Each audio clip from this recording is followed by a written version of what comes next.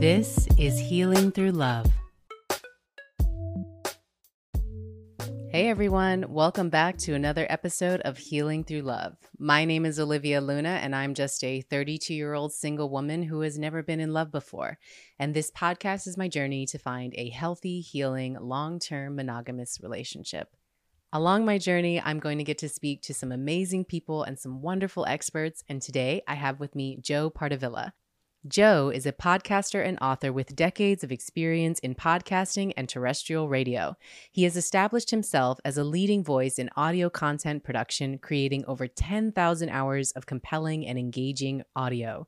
In his best-selling book, Good Listen: Creating Memorable Conversations in Business and Life, he shares his knowledge and expertise as well as his experience as a radio personality, sketch comedian, and award-winning filmmaker. So excited for you all to hear my talk with Joe. He's super insightful and super hilarious. But before we get into that, just a friendly reminder, if you are loving this podcast, please consider giving a 5-star review. It really helps in extending the reach. Also, if you love this episode, share about it, post it on social media, tag us at solidarity_media. And you can also head to solidaritymediaproductions.com to learn more and to keep the conversation going. So with that, let's get into today's talk. All right. So today I have the incredible Joe Pardavila. He is a podcaster and author. Joe, how are you doing today? I'm excellent. How you doing? I'm doing pretty good. Are you ready to just dive into this? Ready Yeah, to do it? you know what? I know how this works. I'm down to clown. Whatever you want. Yeah, he's a pro. So Joe, tell us a little bit about your beginning, like how you started, how you got into everything that you're doing today. Yeah, absolutely. So I was always a kid growing up that all my friends, their heroes were like athletes and movie stars. And to me, my heroes were talk show hosts. And I know it sounds really weird in retrospect now, but like David Letterman was my hero. And I grew up watching like the old Johnny Carson show and then Jay Leno, but Letterman was always my hero. And that's what I always wanted to do for a career. I want to be like, I want to be in show business. I want to be able to talk to people. And that's what I want to do in life. But I was just this kid who was born of immigrant parents. My mom was a Cuban refugee. My dad was a sailor from Spain. We didn't really have any network connections or know anything about, like, I wouldn't even know, like, this is the mid 90s. Like, how would I even know how to get into show business growing up in New Jersey?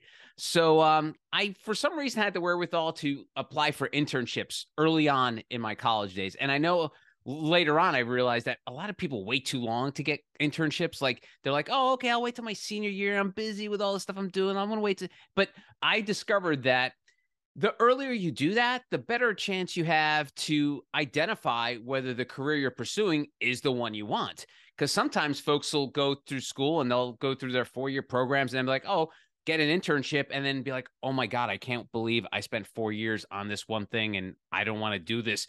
People are horrible in this business. It's just not what I want to do in life. So I was lucky enough to do that. Sophomore year, I applied for an internship at a radio station in New York called WPLJ.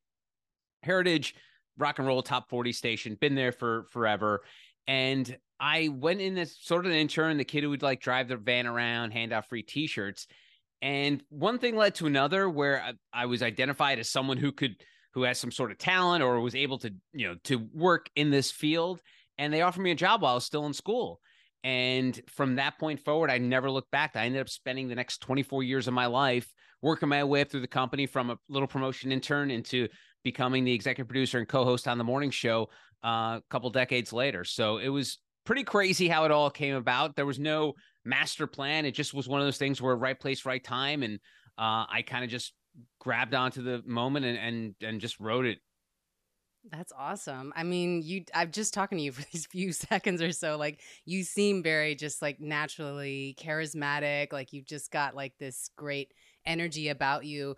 Was there something in your upbringing or anything that, led to developing that sort of skill set, or were you just always like just gifted in that? Always saying always obnoxious. Is that what you're trying to say, Olivia? Not at all. Not at all. Because charisma could be confused for obnoxiousness. But no, honestly, my parents were great. I mean, they didn't know anything about media or like being performers, but my mom always told me, whatever you choose to do, I have an older brother, whatever you guys want to do, just be good people and enjoy it. Like, just be nice to everybody. Just like have a good life. I don't care what it is, but as long as you're happy doing it and you're good to other people, I don't care.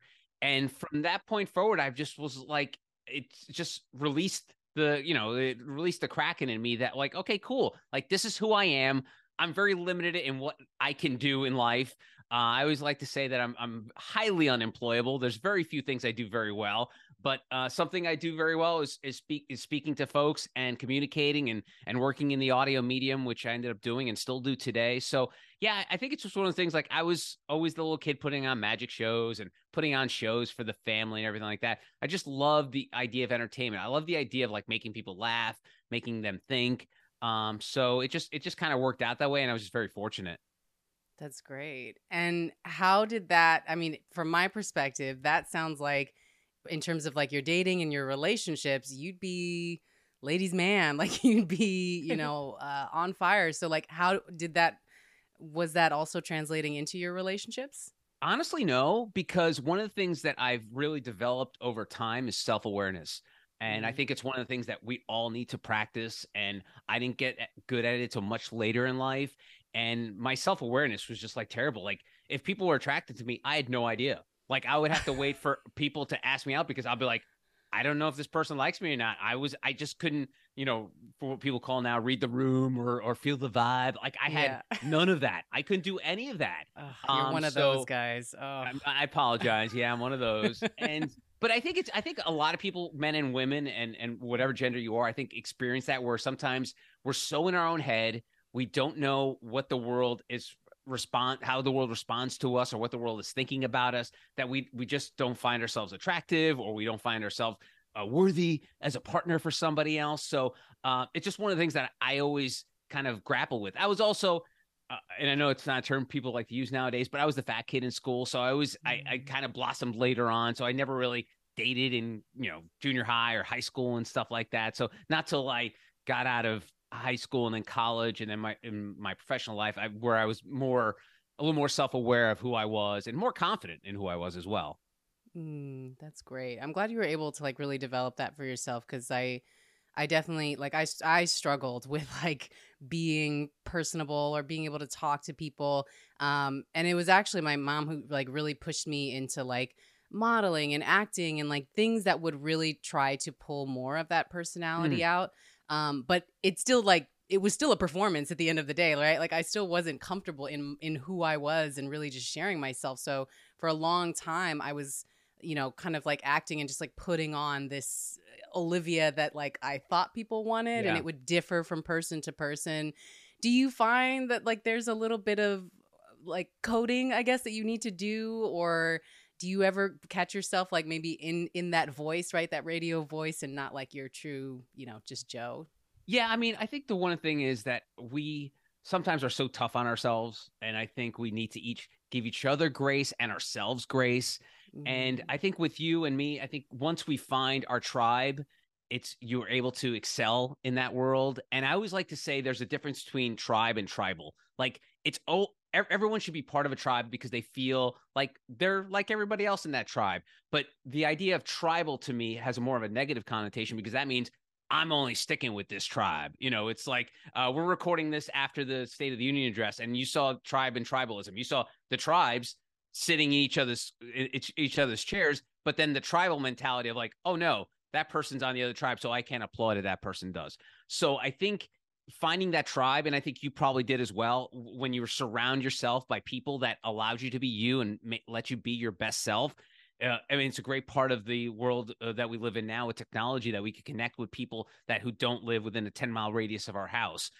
So being part of that tribe, I think, really helped me because then I was surrounded by folks in my similar industry. I mean, most of my friends through my 20s and 30s were all like people I knew in the industry because that was my tribe. That was people who understood that, I worked really weird hours and that I can't go out late at night because I've got a morning show to do the next day. So that's a key piece to, I think, for a lot of people when it comes to eventually dating or putting yourself out there. It's like, make sure you have that base group around you to really sort of transform the butterfly. It's like the whole cocoon thing, like to sprout your wings, you sort of need that tribe around you.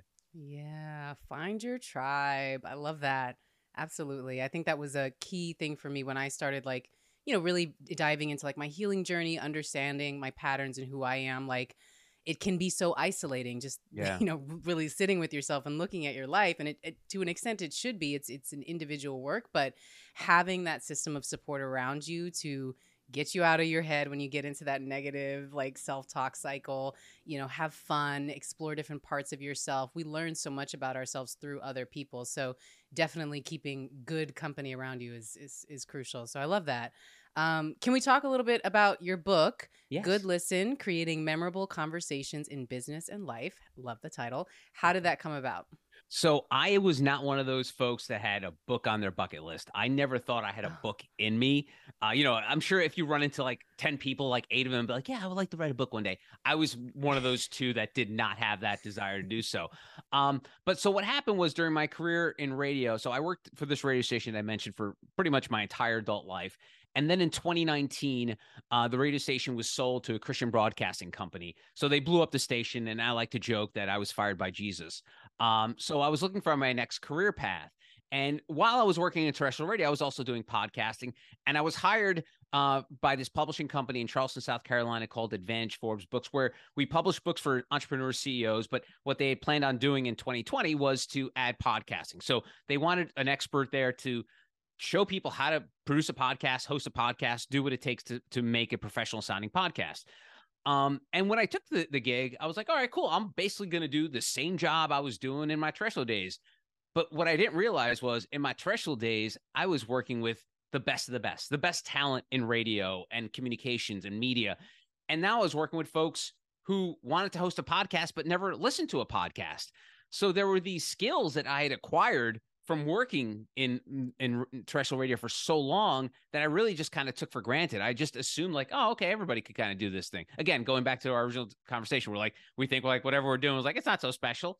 And as I started working with folks, I realized, man, it'd be great if I could like help other people who maybe can't afford our services or don't want to work with us.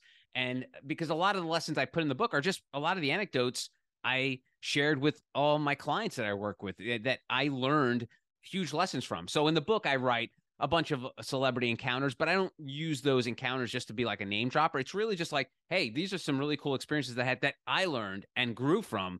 And that's how the book came about. It was just kind of like, it was really fast to write because it was so top of mind to me. It was like everything I was doing in my day to day working with my clients. And I was like, okay, cool. I'll just put this into book form. mm.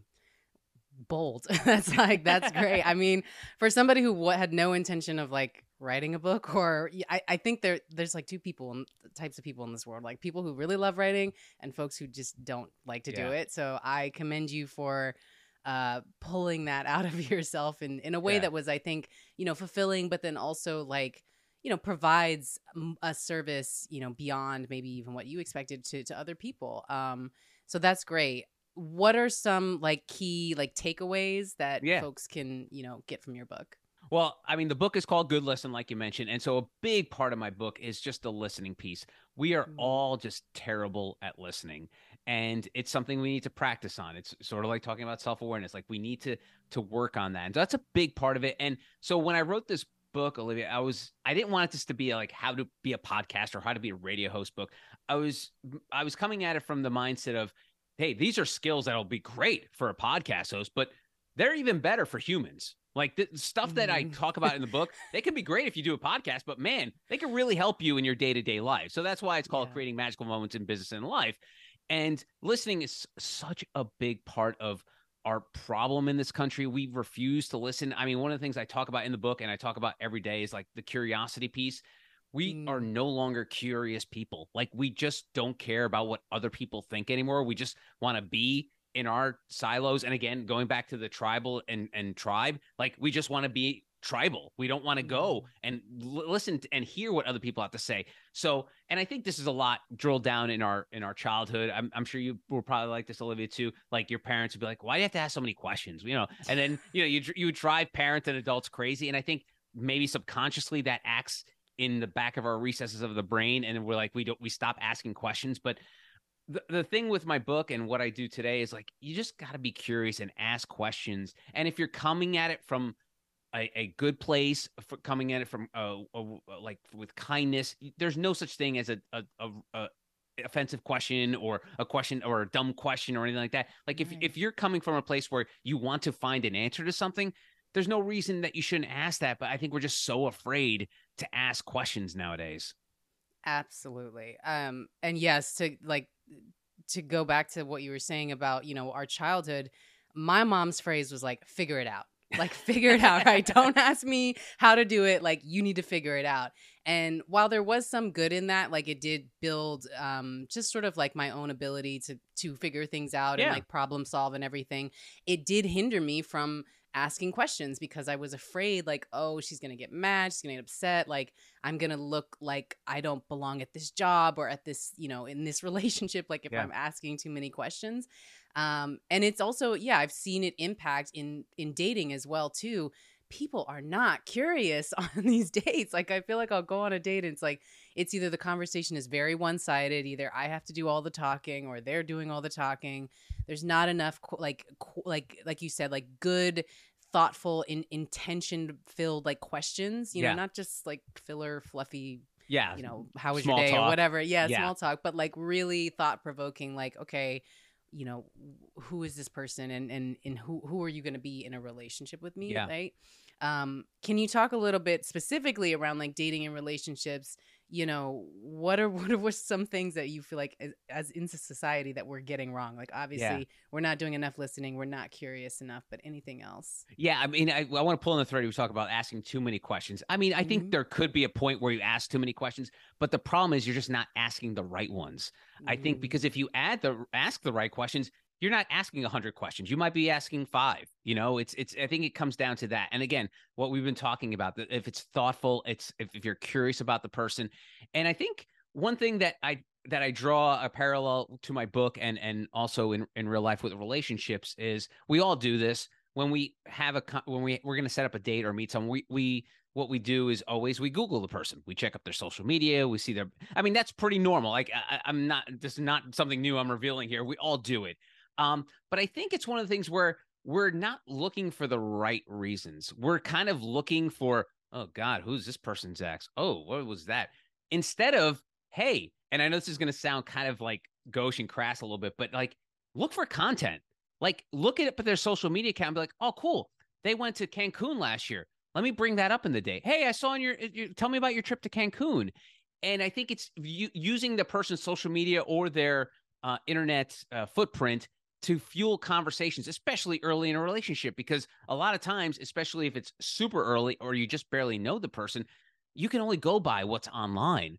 So use but use it to an advantage. Don't use it just to like be like, oh God, what is the outfit this person's wearing here? Or what do they do? It's like, use it as like, oh, cool. This could be something I can, oh, they enjoy this show. Let me ask them about their perspective on this show or this news subject. So I think using that and again, driving that curiosity piece of being able to just find out more about that person, unpeeling that onion a bit. I think that's what you can really foster a relationship from the get-go. It's like, oh, the fact that you first of all, you went through the trouble, if you want to use that word, to do your homework on the person. And I know doing homework kind of has a negative connotation, but I think we all have to do homework when it comes to relationships. So doing that little bit of homework can really make that really tough, awkward transition at the beginning of a relationship go really smoothly.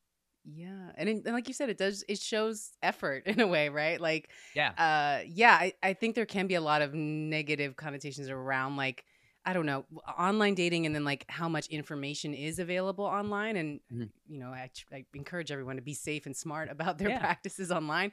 But I think that we're living in an age where information is readily available and we don't have to go into a date like fully blind or any kind of relationship, right? Like it's the same thing when you're applying for jobs. You do a little bit of research into the business before you just like, I mean, at least I do, like before I just submit an application. Absolutely. Just to make sure it's going to be like a good fit from the start. And those steps you're talking about is the fact that, say, if you're one of these people, maybe you're not like the quickest draw or you're super charismatic. If you're thoughtful and put the work before the date, how much easier that date is going to go. I mean, you don't have to be, the Dave Chappelle or Fallon. You have to be the funniest person in the world, but as long as you're it just intuitively interested in a person and want to know about them without you putting the pressure on yourself to be like, oh man, I got to be entertaining. It's like just put the spotlight on the person you're speaking to. Love that. Love that. Quick question, curious question. Are you currently in a relationship? I'm in a long-term married state. I've been married for Ah, 25 years now. So yeah, we got yeah. married very young, and well, I was younger than her, but I was married very young, and it's just one of those things where I met my wife at work, like a lot of people do nowadays. And going back to what we were talking about earlier about the fact that you like being surrounded by people who understand your profession. Like my job was Mhm. really bizarre. So I worked morning drive in New York, so that meant I had to get up at 3 o'clock in the morning every day, get to be in the office by 5. I'm on the air till 10 o'clock. Then I've got to prep for the next day. I'm going home to take a nap. And then I'm getting up, having dinner or hanging out, and then going to bed by 10. So being able to find someone who can understand that and be sympathetic to the dynamic of my life was very important. And my wife got it from the jump. She worked in radio as well, and so we just like a great match. I love that. Congrats. And yes, like knowing the dynamics of your life, I think that sometimes can get put on the back burner in dating. Like we prioritize obviously physical connection, emotional connection, but like does your life really fit into this other person's, day-to-day, kind of scheduling and everything? Like can we can we have those conversations of just upfront of just saying, okay, this is what I do, this is my availability, like all of those things, is this something that you know you're going to be able to align with, right? Like if you work late, like you said, early mornings, late Yeah. nights, things like that. And you're happy with that. Like if you are a night hawk and love the nightlife, and you expect to have a partner that's going to be out with you every night, and the person has maybe a super works early in the morning or has a job where he just is not allowed to go into work the next day with a hangover, then maybe you're not the right fit for that person. But it's one of those things you have to weigh on early. And I think a lot of it draws to, and I'm sure you're familiar with the movie and the book, He's Just Not That Into You, that was inspired from. I think one of the things that's important when talking about this kind of thing in schedules, if you really dig that person, you will go above and beyond. Maybe, if you're not a morning person, but you'll all of a sudden be like, man, I really like this person. So I won't go out late at night. Maybe we'll call it a night at 10. Maybe we'll come up to some agreement where maybe we don't go out every night, but maybe like Thursday nights we go out. And then next day, if that person's really into you, be like, all right, cool. I, one day a week, I'll probably just go into work a little more tired than usual. But again, it's just really that piece of, are they really into you that they're going to go above and beyond than just sort of like slotting you into their day-to-day Hmm. schedule, whether it's their Yeah, their their social life or their business life. that's true. That's true. Effort, balance, compromise, all of those things. Yeah. Let's talk a little bit about, like, so if someone's in a relationship, whether it's romantic or work life or anything, difficult conversations Mm. that are maybe, tough to talk about. Any tips or advice on like having difficult conversations? Well, I think the one thing is keeping your emotions in check. I think one of the Mm, things is you never want to have that difficult conversation at the worst time. So if it's something that blew up in that relationship, whether it's romantic or business that just happened, don't have that difficult conversation like now. Let's be, put a pin in it and be like, hey, listen, we really need to discuss this further, but I don't think right now is the time. So I think timing is very important when it comes to difficult conversations. Is one is try not to do it too close to whatever impacted that conversation. Another thing too is like it's the old motto, like when you're going to write an email that's kind of nasty, put it in your draft folder and then send it the next day. I think we yeah. need to do that when it comes to difficult conversations. Be like, hey, listen, I don't think I'm ready for this conversation, but tomorrow I could be, or maybe the next day. Give me some time. Mm, So I think the timing is super important. And another thing, it's a lot of stuff we've been talking about, Olivia. It's just the fact that if you're listening and give the person grace and see where they're coming from, I think that's, if you combine those two elements, I think you can both get through a difficult conversation, because it's sometimes harder for another person than the one half than the other. But you're in it together. So regardless if it's tougher for one or the other, you're in it together. So you've got to try to work your way through it. absolutely.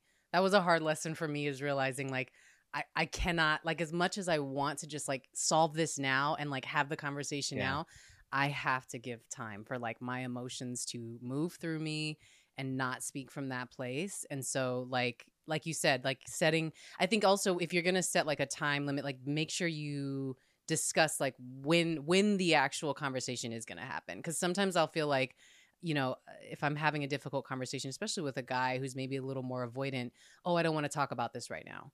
Okay, when? You know, like let's set like the time of when, so that way, you know, my anxious style doesn't like freak out like texting you and blowing you up like, when are we having this conversation, you know? But also, yeah, like giving yourself time to just really process, go through the emotion that you're experiencing, and then yeah, give yourself grace and compassion too. Like, it's okay, we'll get through this. It's just a difficult, you know, chat we got to have, and we move forward from there. Yeah. And Olivia, and what's important too is I like to use business terms when talking about life, but your life is not a project.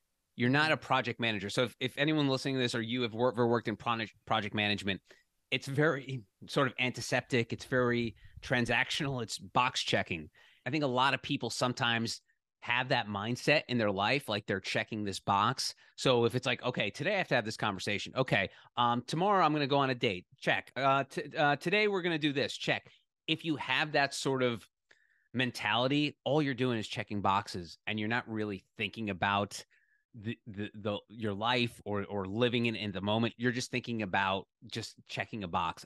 My wife and I always one of our big arguments is that she worked in promotions and marketing, which is a lot of it was project management. It's like making sure you have this event date booked, you have these people hired, and so her phrase was always like, I've got to get this off my plate.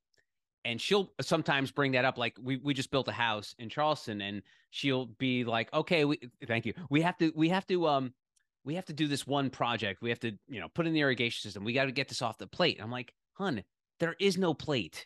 We just have to make sure we do this right. It doesn't matter when it happens, in what chronological order. So getting out of that way of life, I think, is super helpful for people, because I think once people collect lists and boxes, they feel like they've missed out on something, or they haven't done something correctly or in the right order because they're not checking their boxes. So you're not a project manager in your life. Your life is your life, regardless if you put an incredible list of items you need to do. I mean, obviously, we all have things we have to check a box on, but when it comes to life decisions, it's not checking a box. It's really just living in that moment. Joe, the control freak in me disagrees, but okay. No, yeah, that's very true. I love that. That's a great point. Really quickly, we're on a podcast. You do podcasts. You help podcasters. I actually talked to quite a few podcasters in just this conversation. Tips for, you know, starting out and doing a podcast. Yeah, I mean, I will say one of the things that I think is important for people, especially if the podcast is not going to be at the moment like a career or something that's a grand scheme. If it's something you just want to do, I always say set expectations for yourself and for the audience. And what I mean by that is, a lot of people are like, okay, cool, I'm going to do this podcast, so I'm just going to do a weekly podcast. And then all of a sudden life gets in the way. And then the dreaded pod fade happens, where all of a sudden that podcast just but it just all of a sudden just stops. You'll look and be like, February 1st, 2021. And then there was never a podcast after that. Happens all the time. And the reason that is because whoever's doing that podcast is not setting expectations for themselves. And so when I say to handle the best way to handle that is to set that expectation. Say, listen, I've got a job, I've got a relationship. I don't have all the time in the world to put into this podcast, but you know what? Maybe I can record 12 episodes and I'll do one season of 12 episodes. Then all of a sudden, you know, okay, cool. I have 12 potential topics to work on. I'll record them at my leisure. And then once all those 12 are recorded, I will drop them accordingly on a weekly, bi-weekly, whatever schedule you come across. And then once those 12 episodes are done, then you're like, okay, cool. I'll take a break and I'll get ready for the next set. And now you've not only given expectations for yourself, you've given expectations to the audience, because now all of a sudden they're like, okay, cool.